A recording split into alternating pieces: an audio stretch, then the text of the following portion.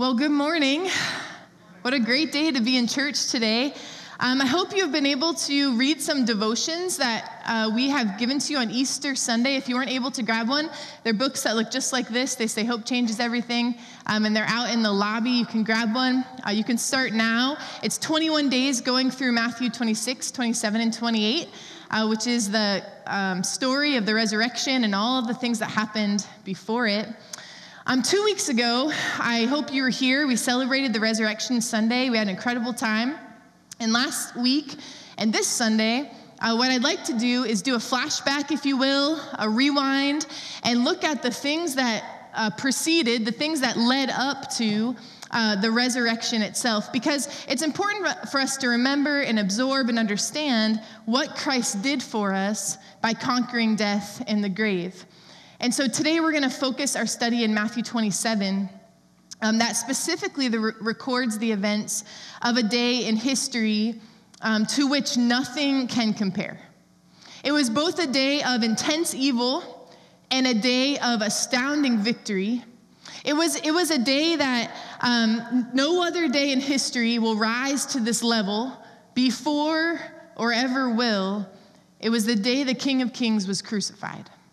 And we're going to talk a little bit about what that looks like in Matthew 27. It was an infamous day because it showed men at the height of sinfulness. It showed how ugly and terrible that humanity could be. It was an infamous day because the creator of the universe was put to death by his created, by his creatures. He submitted all the authority that he had for just a few moments and let the evil and the created creatures torture him and beat him.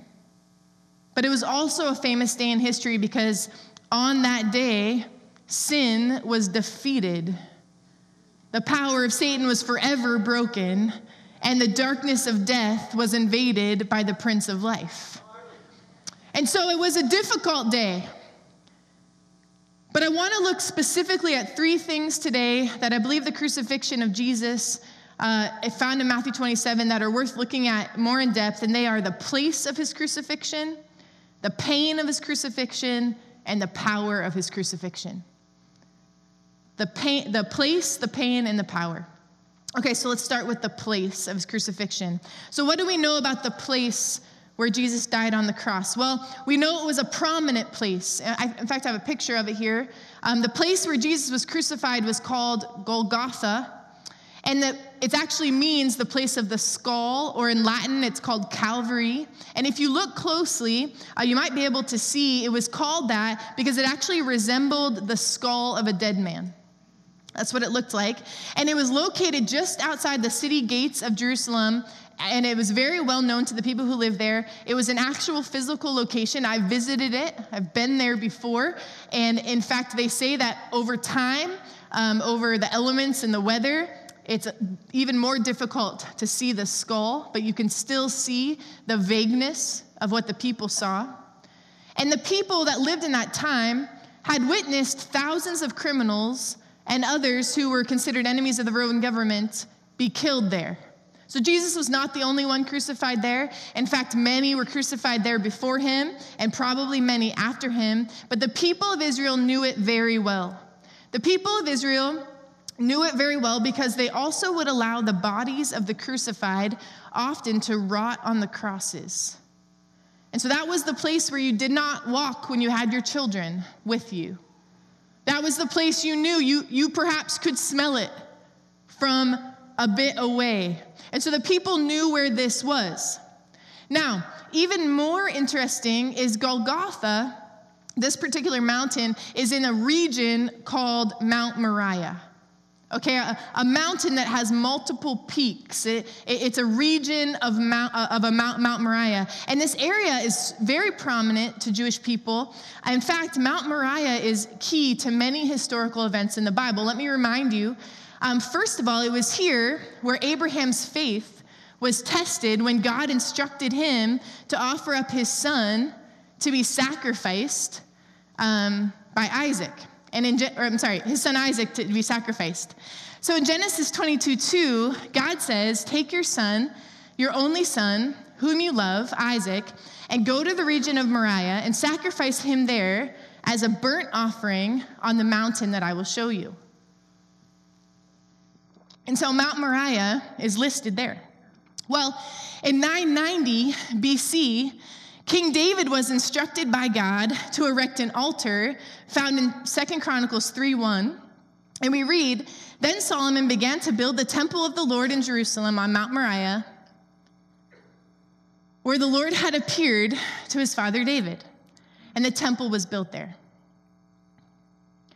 So on that very mountain where Abraham was asked to sacrifice his only son was the mountain where Solomon built a temple to hold God's tangible presence. And that is the same mountain where Jesus Christ was crucified. So the mountain where God gave up his only son was the mountain that Jesus sent Abraham to sacrifice his son Isaac. The scripture says that Jesus was crucified on Golgotha outside the city gates of Jerusalem on Mount Moriah. So do you see that all of these very significant things were happening on this mountain? And it's interesting because I began to think, okay, so if Abraham was supposed to sacrifice his son Isaac on the mountain in the same place where God was sacrificing his son, it was a foreshadowing of such, why wasn't it maybe particularly in the exact same place? Why wasn't it in the temple? And it's interesting because Hebrews 13 explains this. Hebrews 13 explains why the crucifixion didn't happen on the exact site of the temple, but still happened in the region of Mount Moriah. And I want to look at it with you. Hebrews 13, 11 through 13, it says, "The high priest carries the blood of animals into the most holy place as a sin offering, but the bodies are burned outside the camp. And so Jesus also suffered outside the city gate to make the people holy through his own blood. Let us then go to him outside the camp, bearing the disgrace that he bore." So this place of crucifixion was prominent, but it was also prophetic. Because in Genesis 22, when Abraham offers up his son Isaac as a burnt offering to God, we see this father willingly ready to give up his only son to die. But then we watch how Abraham, in great faith, would put his son on the altar and sacrifice him if God asked him to. But he says in Genesis 22:18, "My God himself will provide the lamb for the burnt offering, my son." He believes that God will provide. And then a few verses later, Abraham says, "On the mountain of the Lord it will be provided." And so we do know that God provided Abraham a ram so he didn't have to kill his son on that day. And Abraham didn't know it yet, but he was prophesying something bigger. He was prophesying something bigger, something that would change eternity. He stood in a place where he was speaking about something that would change the entire course of history, that not only was God providing the ram that day so that he didn't have to kill his son, but God would provide his son, the Lamb of God, on that very mountain, on that place where he stood. In my mind, you were going, wow. All right, that was happening. So do you want to okay, thank you. Awesome. When I read that and look at that, I see that this is our God, the God of precision, the God of intentionality, the God who sees you and the details of your life with great clarity. On that mountain of Golgotha, the place of the crucifixion, the Lord provided. He provided the ram for Abraham, and centuries later, he also provided everything we need to live forever with him in heaven if we trust him. And that is the place that Jesus died. All right, now let's look at the pain of the crucifixion. The place, the pain, and the power. Let's look at the pain. So in Matthew 27:35, it actually is pretty simple. It skates over it a bit. It just says they crucified him. And those words don't even begin to convey the horror of what Jesus Christ endured on the cross. Before he even goes to the cross, he has been through at least 4 trials. He has been beaten by the Jews. He has been beaten by the Roman soldiers. He has endured the horror of the Roman scourge. He has been mocked, ridiculed, spit upon, made to carry his own cross to Calvary, and then he's crucified. I want you to watch as this medical doctor talks about clinically the particulars of the crucifixion.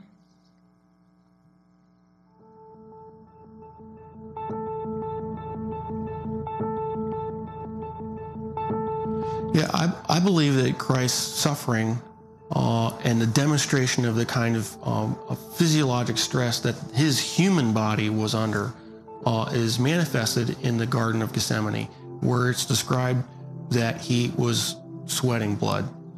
And there is a well-documented medical condition in which patients who are under tremendous amount of emotional stress and physiological stress can, in fact, sweat blood, because little blood vessels within the glands burst and then the blood is expressed. The scourge involved the use of a short whip with pieces of typically metal, sometimes bone, sometimes pieces of porcelain wrapped in these leather straps, which is then utilized to come across typically the back, the shoulders, the legs of the victim. And the first few passes across a particular body part would tear through the skin, the fat, but eventually, once the outer layers were torn away, it would start getting in the muscle and the tendon.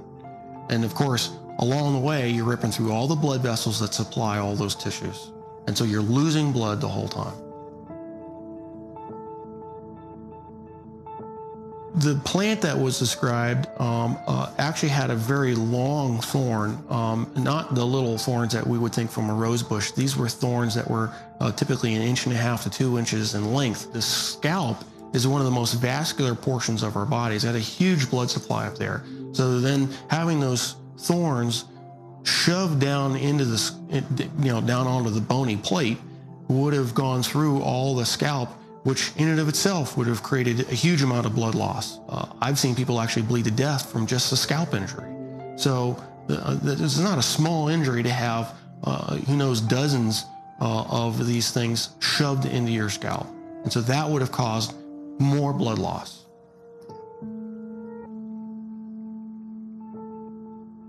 Typically, when a victim has to carry the cross, what has been described in the literature, in actual Roman literature, is they describe they carry the crossbar, and the crossbar is estimated was estimated to weigh about 110 pounds. And of course, if your arms are stuck out here, wrapped up on the crossbar, and you fall down, you need help getting up.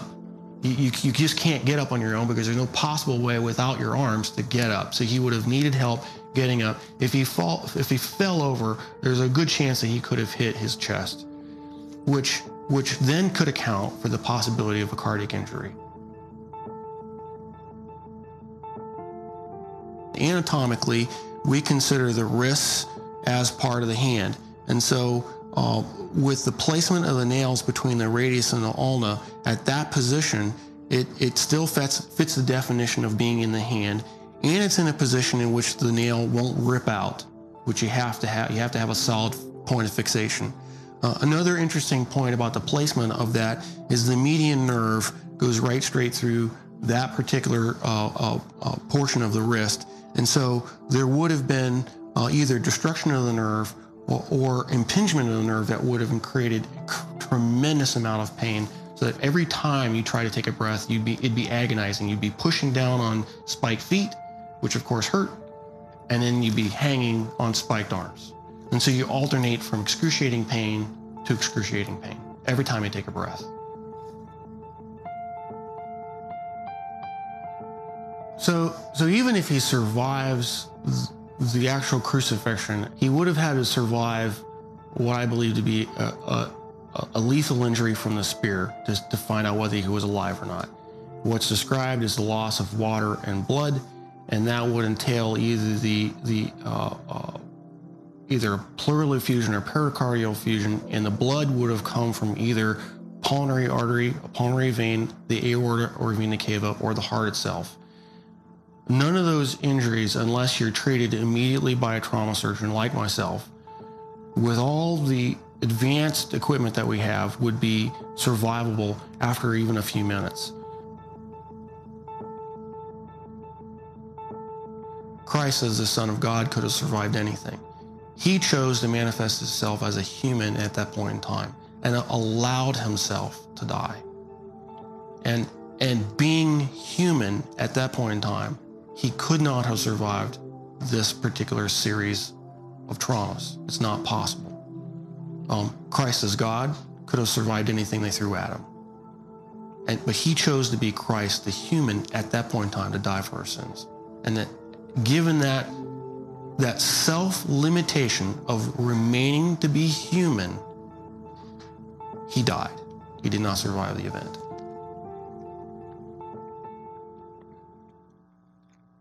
And what wondrous love is that? He could have called for myriads of angels, but he endured this crucifixion in silence, just as the prophet said that he would. And why would he do this? Well, there's only one reason. Because he loves you. And he loves me. There's no catch, there's no trick, there's no agenda to advance, there is nothing to prove. Jesus Christ died on the cross because he loves you, and he knew that was the only way to close the gap. It was the only way to rip the curtain, and it was the only way to bridge the distance between us and him. So why is it important we understand the pain he experienced? Why do I show you that video? Well, I think it's important for two reasons. First, we need to have some concept of the weight and the darkness of the sin and how that contributes to our lives. And I believe that this is one of the clearest moments where the supernatural is seen in the natural, that our sin is hard to define. It's hard to see or quantify at times, especially our hidden sin, or the things that we struggle with that do maybe more inward damage than outward damage. But during the crucifixion and the pain of Jesus that we see very clearly how harmful and dangerous and evil that our sin is. The pain that Jesus is experiencing is the manifestation of our sin. That is the manifestation of the darkness of our hearts. All of what he just described happened to Jesus is because of the sin that we commit and the sin that we hold as humanity. Secondly, I think it's important to understand specifically the pain of Jesus, because we need to carry a very personal conviction that he actually did die on the cross that day. You know, Muslims affirm that Jesus lived, but they do not believe that Jesus was crucified. In fact, some prominent Muslims are quoted saying they believe that they honor Jesus more than Christians do because they refuse to believe that God, or Allah in their case, would permit him to suffer death on a cross. Muslims believe that early Christians were somehow mistaken, or maybe they were storytellers or myth makers. But what's interesting is if the death of Jesus was a myth, then it had to be created overnight. Because within weeks, Christians were preaching the saving power of Christ's death and suffering. And these early Christians based their faith on the fact that Jesus was publicly tried, condemned, executed, and then raised from the dead. And they spoke this way within weeks after these events, when thousands of people who had opposed the faith could have proved it wrong if Jesus had not died. In fact, it would have been much easier to prove that it didn't happen then than it is now, because they could have gone to Pilate, the governor, or they could have gone to Herod the king, or the Jewish council, or the soldiers, or the witnesses that watched the crucifixion, and they could have gotten proof that he had not been condemned or crucified the way Christians said he was. But in fact, no one ever did that. Everyone in Jerusalem knew that Jesus had been crucified, and many of them watched him die with their very own eyes. The pain of the crucifixion is difficult to process and hard to bear and think about. But it is really important for us to defend our faith, because it sets us apart from the belief systems of others. Because if Jesus really didn't die, then how could he be raised to life again? So we must have this understanding, this medical understanding, this practical understanding that no human being could withstand the pain and the way that the crucifixion had played out. Lastly, today I want to talk about the power of his crucifixion. So we talked about the place, the pain, and the last thing I want to talk about is the power. And there is redemptive power in the cross. When Jesus, the Savior, breathed his last on the cross, when he said, "It is finished," he is saying that through his death, he satisfied God's just demands for sin. That he took the place of the guilty person. That he took the sin of us and he took it before the judgment of God, and he secured redemption through his blood for all who will trust him as their Savior. And his death on the cross forever satisfied God. His death on the cross liberates those trapped and victimized by sin, and he sets us free when we receive him by faith. The cross also carries the power of restoration. King David wrote 2 Psalms, Psalm 22. He wrote a lot of Psalms, but he wrote 2 particular Psalms, Psalm 22 and Psalm 23. And Psalm 22 starts out like this: my God, why have you forsaken me? Why are you so far from saving me from the words of my groaning? It's this grief and pain and frustration. And then you go to Psalm 23, and the first 3 verses are, the Lord is my shepherd, I shall not want. He makes me lie down in green pastures. He leads me beside still waters. He restores my soul. As if women are the only ones who have mood swings, okay? So Psalm 22, he's dying of grief and pain. Psalm 23, he's happy and in the field. Both of these Psalms, they're messianic. They foreshadow, they're prophetic, the person of Jesus. What it's saying, in fact, on the cross, Jesus himself quotes Psalm 22. He says, God, why have you forsaken me? Why was there such a big difference between Psalm 22 and Psalm 23? Well, because the promise of Psalm 23 is purchased by the price of Psalm 22. That it changed so drastically because all of eternity changed drastically.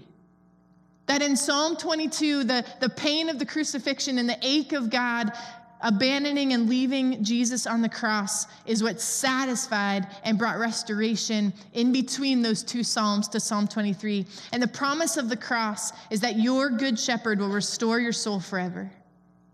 That he was forsaken by God, scorned and mocked by men, and his hands and feet were pierced, but it was all for your sake. It was also that he could guide you through every dark valley, pursue you with goodness and mercy every day of your earthly life, and bring you with him to live in his house forever if you trust him. God did leave Jesus for 3 painful hours, but he did it so that we can be assured that God will never have to leave us. That no matter how bad our situation or how badly we mess up, when everyone else runs the other way, God never will. John Piper is an author and theologian, and he describes it this way, and I'm going to ask the worship team to come. God says to us who believe, I am your God. I am with you. I will strengthen you. I will help you. I will uphold you. I am your God over you. I am with you by your side. I will strengthen you from the inside of you. I will help you all around you from wherever the enemy comes. I will uphold you from underneath you, over you, by you, inside you, around you, underneath you. Therefore, do not fear. So in Matthew 27, we see the place, the pain, and the power of the crucifixion. And so this morning, we're going to end our service, I believe, in the most fitting way possible by partaking communion together. And so at this time, the service hosts are going to distribute the communion. They're going to get their supplies. And as they do that, if you can just sit tight for a couple more minutes here, let's do communion together. I want to remind you, just logistically, there are 2 cups stacked together. The bottom holds the bread, the top holds the juice. So if you just take 1 stack of cups, you'll have everything that you need for communion. But if you are here this morning and you are a believer in Jesus, and you believe that he died on the cross, and you believe that he rose from the dead, we invite you to participate with us. We believe that Jesus came to die for every gender, every race, every culture, every age. His love reaches the depth and the vastness of all that we are, and all we have to do is trust him. And so if you are not a believer in Jesus, but you want to surrender your life to the Lord, this is the perfect time to do it. All you have to do is say, God, I believe you died on the cross. I believe that you rose again to bridge the gap between me and you, and I want to have a relationship with you. Forgive me of my sin that kept me far from you. You just pray that prayer even from your seat, and God hears you and God sees you. He's spoken to us in so many ways this morning. Don't miss that invitation. perhaps the most important invitation you'll ever receive. So go ahead and you can distribute the elements. As you get them, would you hold them? We'll take them all together here in just a few moments. On the night that Jesus was handed over, he took the bread and he gave thanks to God and he broke it. And he gave it to his disciples and he said, "Take and eat. This is my body, which is given for you. Do this in remembrance of me." You may eat the bread.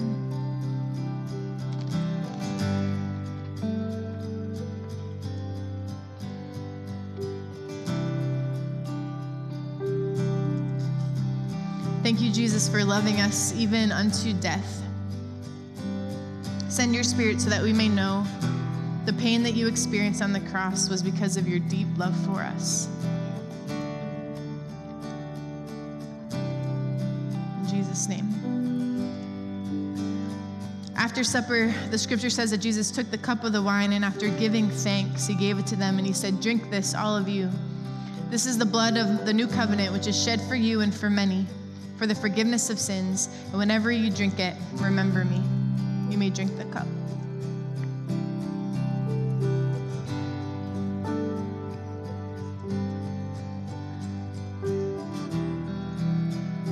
Lord, give us clean hearts and forgiving hearts and praising hearts. And as we drink this, we remember the power of the cross to redeem us and to restore us. Thank you for the blood that was shed for us. Now would you stand?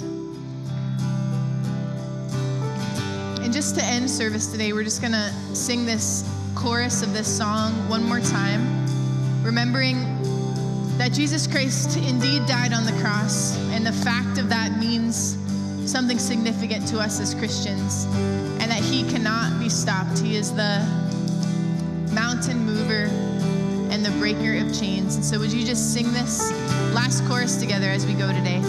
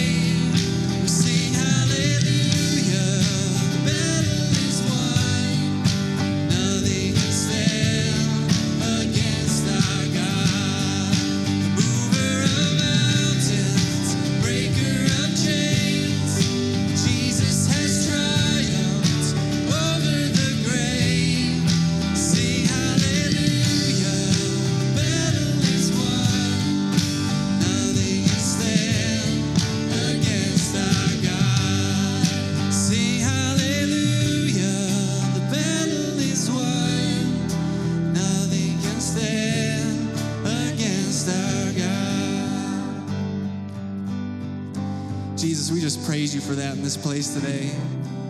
We thank you for what you've said through your word, what you've spoken to us. We thank you that you have triumphed over the grave and that we have a hope that changes everything. You are so good, and so we just praise you as we go this morning. Amen. Amen, church. You have an awesome week. If you need prayer, we're still up here. We love you, but go with that truth that hope changes everything.